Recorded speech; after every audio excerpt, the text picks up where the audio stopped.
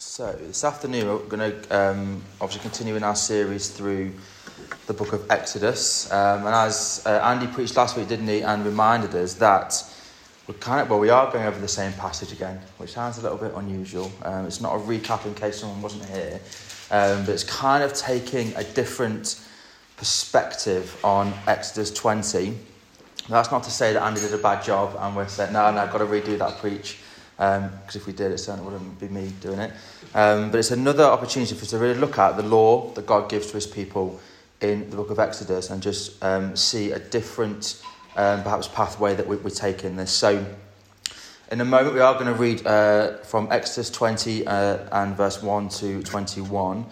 But before we do that, I'm just going to go through a little bit of context. Not because people don't remember or that we've not been here, but it's helpful just to get a few key parts of the story in our minds prior to jumping into the passage. So the context actually starts in Genesis. Now don't panic, it's not an overview of the Old Testament here, but just very, very briefly, the key part, as I'm sure we're familiar with, is that God gives a promise, doesn't he, to Abraham in Genesis 12. And this promise, which I'm sure we're familiar with and are aware of, is that it's going to make Israel a great nation and a great blessing to those around them. And we know it's a significant promise because in that moment, Abraham is old, his wife is old, and they can't quite see how that's going to come to be. But again, God does that. And we get to the end of Genesis and we see, don't we, the story of Joseph being sold into Egypt, into slavery, has an interesting experience, some favour with the Pharaoh there, and also some tough times while he's in prison.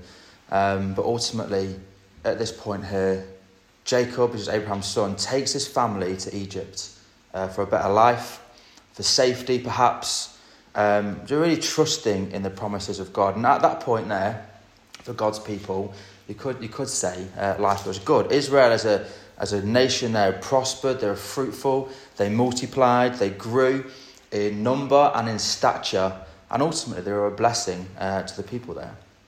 But then we fast forward 400 years, Jacob and his family are gone, they've passed on, and it's a really different picture. God's people are in slavery. They're oppressed at the hand of Pharaoh. Pharaoh, who at this point was one of, if not the most evil leader to date in the Bible, and was very intent on oppressing God's people. He saw how they were growing. He didn't see that as a blessing at all, but in fact as a threat to his kingdom, and ultimately he made it his mission to stop them, to stunt and shunt their growth. And we saw more slavery. And you remember, again, the barbaric decision that he made to do away with all Israelite male firstborns or babies to stop that line from going. But again, we see, don't we, that what's their response to that? At the end of chapter 2 is they cry out to God.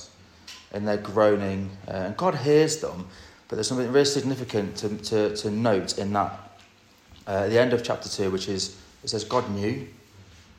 God knew because God was with them. God was present with them in their blessing and in their suffering. I was at this point here, as we move through very, very quickly through the rest of that, is that God then uses his servant Moses to ultimately seek to free his people from slavery. And we see, don't we, loads of stuff going on there, which ultimately kind of comes to a conclusion in Exodus 12 after the plagues have taken place, and we get to the final plague, which obviously is during Passover, the death of the firstborns of Egyptian families. Pharaoh says enough is enough. He concedes and he ends up releasing God's people momentarily, and that's where we get the Exodus come from Egypt, all the way down to the wilderness. And we see that, don't we, the crossing of the Red Sea. And another thing to note there, isn't it, as well, that God's people have gone from oppression, suffering, slavery, into what seems, in the short term, a wonderful situation because they're free. They've been saved from that. They've been taken away from that into a hopeful situation, but they very quickly forget and went through a big time, didn't we, talking about a couple of days on the road, getting to another good place they were going to. They soon start to complain and grumble They become discontent with their situation. But what's God's response again to that? It's patient. He is gracious. He provides for them with food, with water. Again, more time passes. They forget God's goodness. They grumble. They moan. What happens again? God shows favour. God shows grace to them and meets their need. And it's at this point now where we're going to find God's people camped in Mount Sinai, and that interaction between Moses and God and his people. And we're going to, if you turn with me to Exodus chapter 20. Now, don't be alarmed. A bit of a caveat to the start here is that we were going to read this passage because it's our passage, but because we went through it a lot last week as well, and the angle's slightly different, we're not going to go through verse by verse what this passage says, but rather what it's pointing us towards. And we'll be dipping in and out of lots of verses, particularly in the New Testament. But do read this with me. We'll read this passage, we'll pray, and then we'll go into in a bit more detail. So, Exodus chapter 20 says this, "And God spoke all these words, saying, I am the Lord your God, who brought you out of the land of Egypt, out of the house of slavery. You shall have no other gods before me.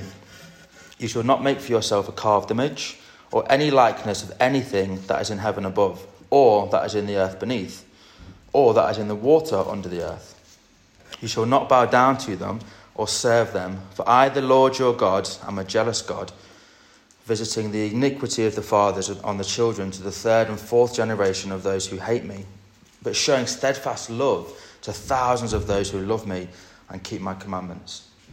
You shall not take the name of the Lord your God in vain, for the Lord will not hold him guiltless who takes his name in vain. Remember the Sabbath day to keep it holy. 6 days you shall labour and do all your work, but the seventh day is a Sabbath to the Lord your God. On it you shall not do any work, you or your son or your daughter, your male servant or your female servant, or your livestock, or the sojourner who is within your gates. For in 6 days the Lord made heaven and earth, the sea and all that is in them, and rested on the seventh day. Therefore the Lord blessed the Sabbath day and made it holy. Honour your father and your mother, that your days may be long in the land that the Lord your God is giving you. You shall not murder, you shall not commit adultery, you shall not steal, you shall not bear false witness against your neighbour, you shall not covet your neighbour's house, you shall not covet your neighbour's wife, or his male servant, or his female servant, or his ox, or his donkey, or anything that is your neighbour's. Now when all the people saw the thunder and the flashes of lightning and the sound of the trumpet and the mountain smoking, the people were afraid and trembled, and they stood far off and said to Moses, You speak to us, and we will listen, but do not let God speak to us, lest we die. Moses said to the people, Do not fear, for God has come to test you, that the fear of him may be before you, that you may not sin. The people stood far off while Moses drew near to the thick darkness where God was. Let's just pray quickly together. Father, we just thank you for this passage. Thank you for your word. We just pray now as we hear more that you'll just help us to understand, help us to respond with worship, Father, because these words that we hear are your words. They're from your word, Father, and we know that your word is true. And we know that it is what we need for our salvation, but for our sustainment as well in our faith. So I pray you just help us to concentrate now for the next few minutes and just really kind of grasp more of who you are through your word. I pray this in your name. Amen.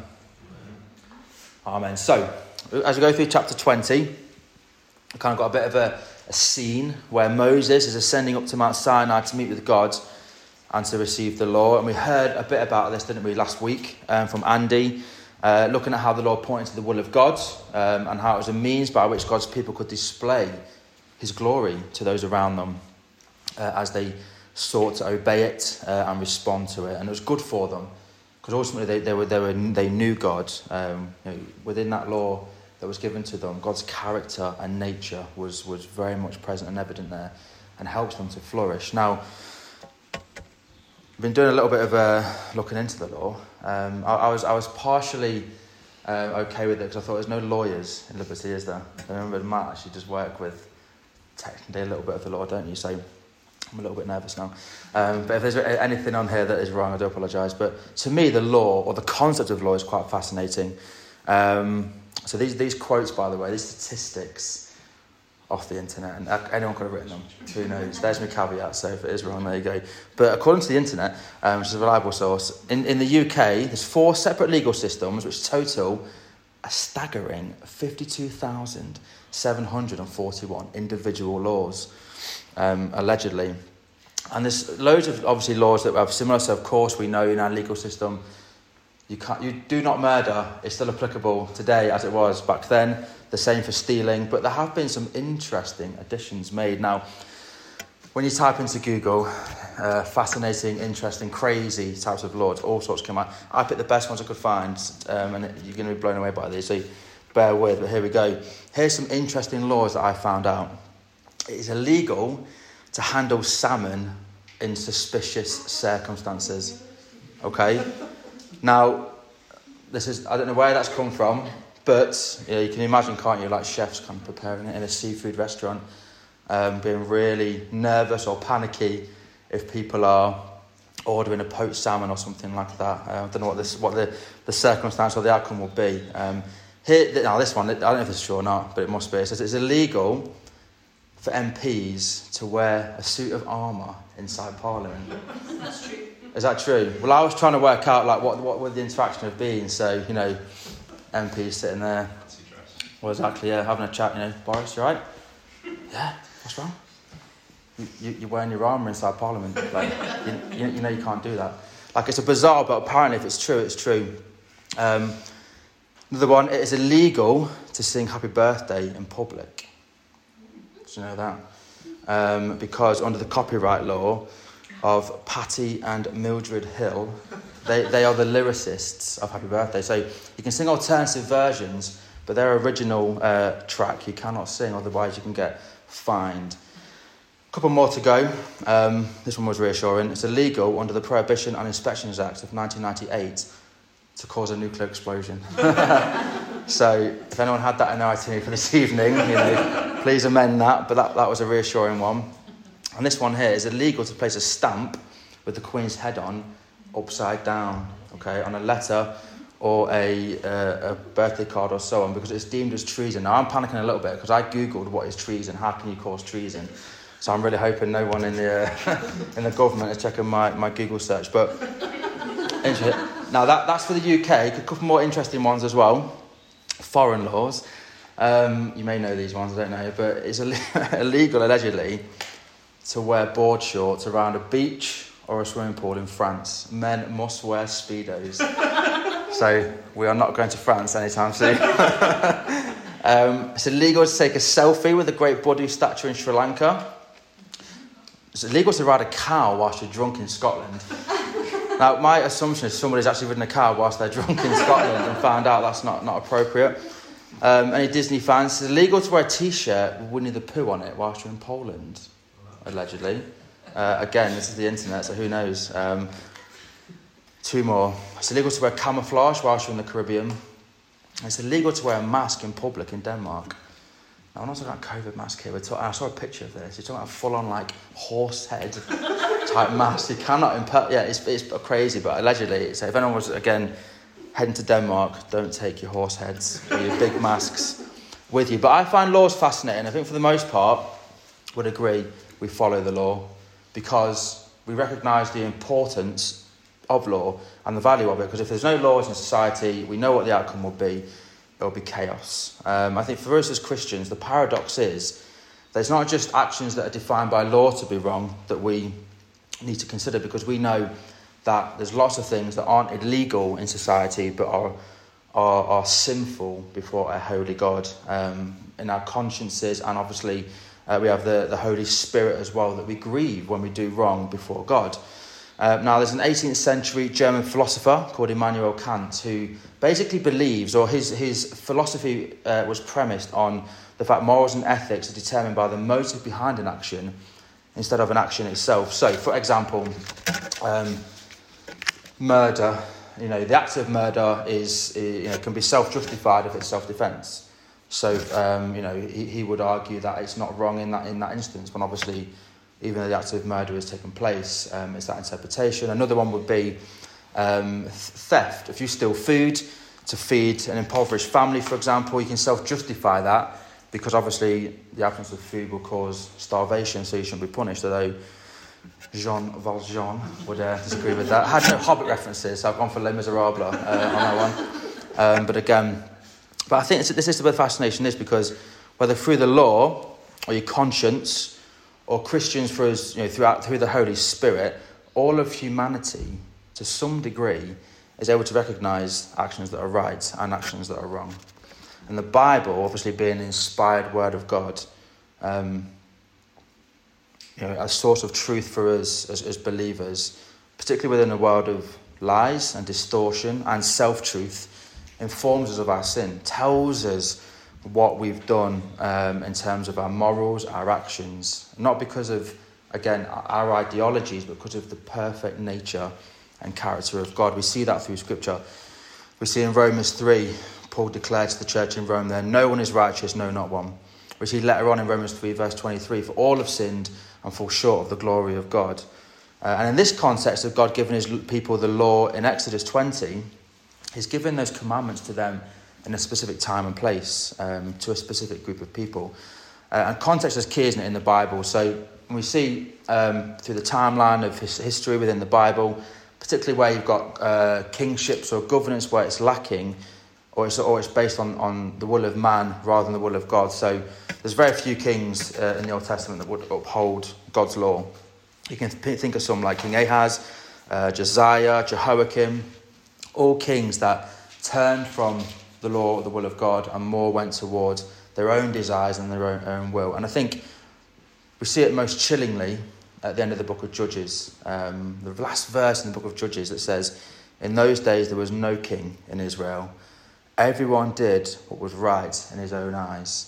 They're so far removed from God, from his character, from his law, from his will, from his covenant that he made with his people originally and his promises. And we see that again a little bit as well through more modern history. We see, so I'm sure you're familiar again with the story of Henry VIII, obviously not popular, infamous king in the early 1500s, who actually broke from the Catholic faith, or seemingly did, to become the head of the Church of England purely to divorce his first wife, Catherine of Aragon. He made that move so he could satisfy his own desire whilst on the throne, but ultimately then was still practicing Catholicism secretly. But again, it just tends, doesn't it? It leads us to humanity by nature being rebellious toward the law and the will of God, being sinful. As that passage in Romans told us there, nobody is able to do good. And that leads us back to our passage in Exodus 20, where we read God giving his law to his people. And the law given to Israel at this time was for a set purpose. And God reminds them, firstly, doesn't it, of what he's done. We're going to see that again as we move through in a moment. God tells them what he has done. He's brought them out of slavery. He's saved them from Egypt. And then he goes into how he wants them to respond to him and live. And further on as well, isn't it? It's not a case of do these things and I love you, but more because of his love for them. We see it in Exodus 19 where it says, "Now therefore, if you will indeed obey my voice and keep my covenant, you shall be my treasured possession among all the people. For all the earth is mine, and you shall be to me a kingdom of priests and a holy nation." And we see later on that in the New Testament, these words are echoed by Peter when he writes to Christians who are exiled, encouraging them, seeking to implore them to live a life worthy of their calling. He says these words, which again will be familiar to us, I'm sure.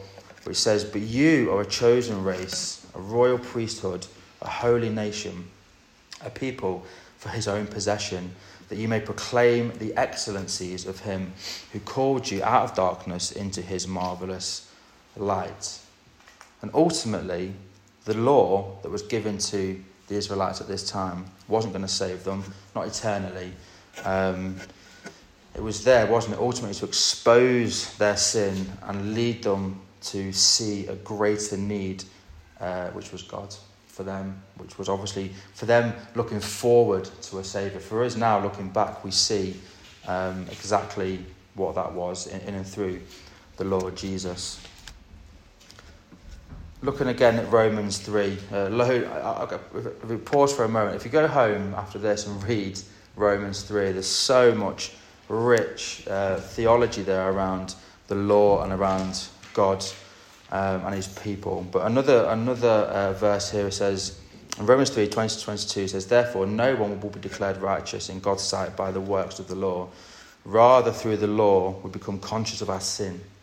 But now, apart from the law, the righteousness of God has been known, to which the law and the prophets testify. This righteousness is given through faith in Jesus Christ to all who believe. And that's the purpose for us to take from this passage for us, and what it means for us is the law is good.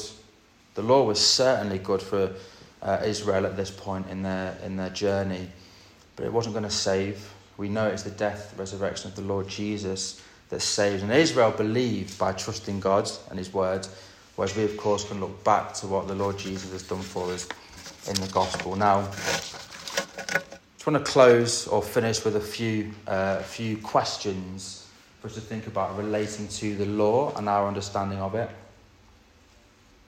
and how we can apply that to our life, and as we seek to be a witness as a church, as individuals, where God's placed us. So it's a few questions to think about. The first one being this. So are we now bound by the law that we read of in Exodus chapter 20? Now, it might seem like an obvious question, but ultimately no. Because, again, the law is given to Israel in Exodus, and it was given to them and for them. It was God's covenant with them to expose their sin, perhaps, or to inform them of how he wants them to live and to govern them in that way. One, for their good, also but to bless God and to bless other people. When we said, don't we? So again, in Romans 3, I told you there's lots of good stuff in Romans 3. You want to read this when you get home. For by works of the law, no human being will be justified in his sight, since through the law comes knowledge of sin. I was thinking, so if you have kids or work with kids, which I work with children, older children, but sometimes get to spend time with younger ones as well. You don't have to teach children to do wrong. We know that. So Georgina works in the nursery. There's not a lovely little kid playing that really nicely, sees other kids snatching and hitting and screaming, and says, oh miss, could you just show me how to misbehave like them? They know how to do it because it comes from a sinful, rebellious bias towards self. It's in their nature. And I suppose having a no hitting rule or a no snatching rule exposes that to others, doesn't it? And they start to see that their behaviour is right, and that is wrong, and that is what that will do. And that is what for the people in Israel at the time, that is what the law was there for. Now for us, we know, or hopefully we know, that we've received a new covenant in and through the Lord Jesus. Jeremiah 31 says this: the days are coming, declares the Lord, when I will make a new covenant with the people of Israel and the people of Judah. That new covenant, even in that period of time then, they were looking forward to it. And it may, we're going to come to the table, aren't we, a bit later on. And these verses here from Luke 22, which are kind of re-emphasised again in 1 Corinthians, which will be familiar, speak of that new covenant where the kind of, during the Last Supper, it says, in the same way after supper, he, being Jesus, took the cup saying, this cup is the new covenant in my blood, which is poured out for you. So when we think about Jesus giving of himself, his shed blood, his death on the cross, we enter into a new promise, a new covenant, which we then don't need to follow a law to attain, but we receive that through faith. Again, some popular verses I'm sure that we're familiar with in Ephesians. It's, for by grace you've been saved through faith. This is not your own doing, it is the gift of God. So no, we're not bound by the old covenant because we've entered into a new covenant in the gospel, which is given to us as a gift in and through faith in the death and resurrection of Jesus, which is great news, really good news for us as his church, which brings us redemption of our sin, forgiveness of our sin, a relationship with God and one another, and in eternity with him and his people. So question 1. Question 2, is, so because we're not bound by the law, we're talking about God's law in Exodus 20, but also there's many, many laws, isn't there, through the word of God. Does that mean we discard God's law through Scripture? Well, again, the answer is no.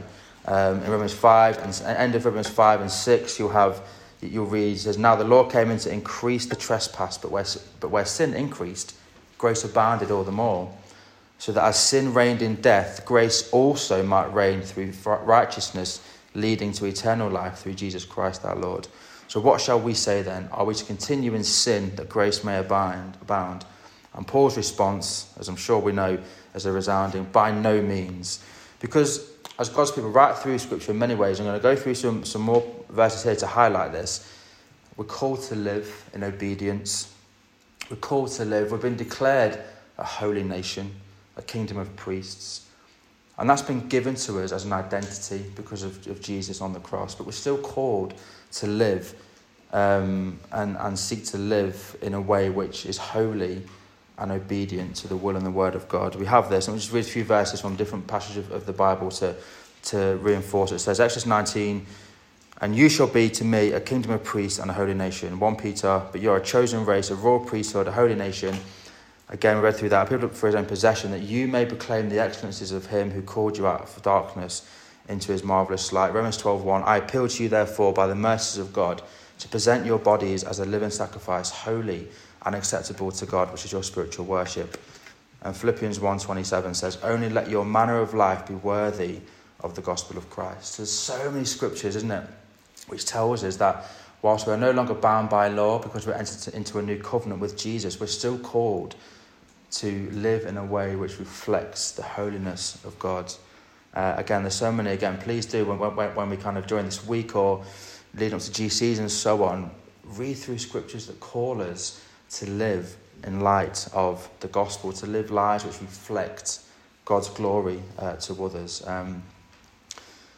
And it is, isn't it? So it's not a case of we do this to earn God's love, but we've received God's love, we've received God's grace. Therefore, our response is to live in light of that as his people. So, no, we don't discard the law of God because it's good. So in that case, then, the final question before we close is, which I want to go through, is how should we view God's law then? So if we're not bound by it, we're not to discard it, but we are in a new covenant with Jesus. How should we view God's law? So again, in Exodus 20, but also in Scripture.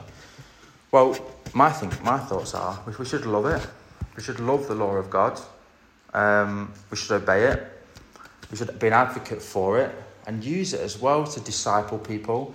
God's called us to get alongside others and to share this with them. And I think a really good place to start is the holy law of God. We've been through those verses which talk about, in the Bible, we have this it helps with our knowledge of God. We have verses that call us as Christians to live, to go, tell people about Jesus, to disciple one another, to teach the whole counsel of God. And it's there because the law itself reflects the character and the nature of God and reminds us that even though we fail daily, if we're honest, whether it's intentional sin or subconscious or whatever it might be, we fail God all the time. We don't reflect the good, perfect nature and character of God.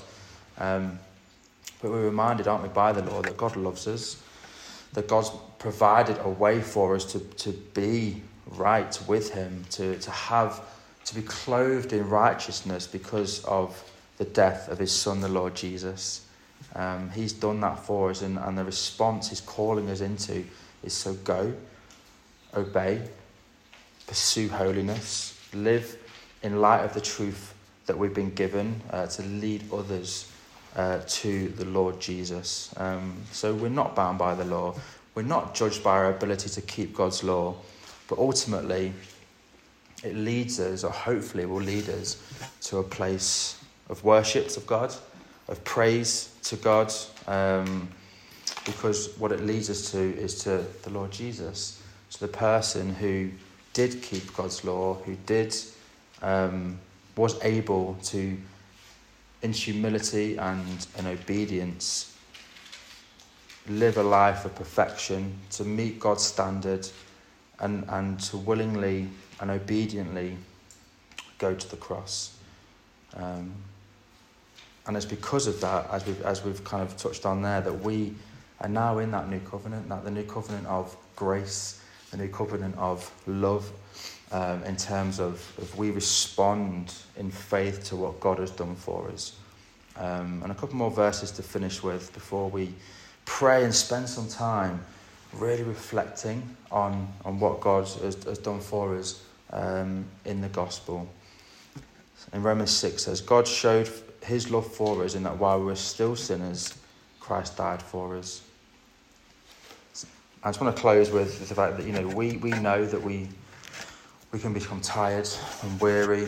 We can wake up in the morning and feel distant from God, perhaps. We can wake up, go to work, the stress, the pressure of relationships or financially, whatever it might be, family can come bearing down, and we can just feel, because I think we live in a society where we're told, aren't we, to do more, to be, to attain, to achieve, but to rest in the truth and the knowledge that we can't do that. And ultimately this new covenant that we have with Jesus is there all because of what he's done for us, and we're called to love him, to follow, to be obedient to his word and to his will, and ultimately to lead other people to him. So I want to encourage us as we pray now before we take communion, is that when we really reflect upon what God has done for us, it's to really pray in our hearts and thank God for what he's done, which I know if we are believers here, and that is something which we do regularly, but it's an opportunity for us again to really kind of take hold of what God has done for us. So can we pray? And as we come before communion shortly, to remind ourselves again just who we are as God's people, that this law that was given to God's people is so relevant for us today, but how we respond is in light of what God has done for us now in and through the Lord Jesus. So let's pray together. Father, I just thank you for your word. I thank you that your law is good, your law is perfect, your law is good for us to look at, to reflect on, to see that you call us to live in a certain way. But ultimately, when we consider our lives, we know we fall short. We know that your law just exposes our sin and shows us that we need something greater, someone greater. And we just praise you, Lord, that when we consider your Son and how he, being fully man, fully God, was able to live a life worthy of that, and to live a life that was ultimately one which fulfilled your law, one which we couldn't do, yet your Son, the Lord Jesus, could and did. As he went to the cross, he went for us.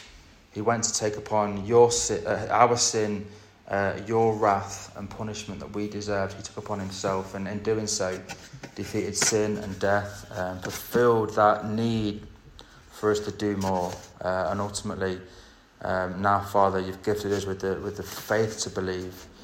So we want to praise you for that. We want to pray that, as we as your church go into the next few days and weeks, and we just don't feel good, we don't feel strong enough, we don't feel like we are good enough, that you by your Holy Spirit will remind us that that's the point, and that ultimately we don't go to our own strength, but we just cling to the person and work of Jesus. I pray you help us to do that. But Lord, we just thank you for your word, for the truth of your word, and the fact that we are here now able to worship you because of what you've done for us. So Father, we love you. We love you because you loved us, or you love us. And we just pray now as we continue our time together that you will just help us to feel and to know your grace and your love, and to really focus our time now again on what it cost and what it meant for you to send Jesus to die. So we pray all of these things in Jesus' name. Amen.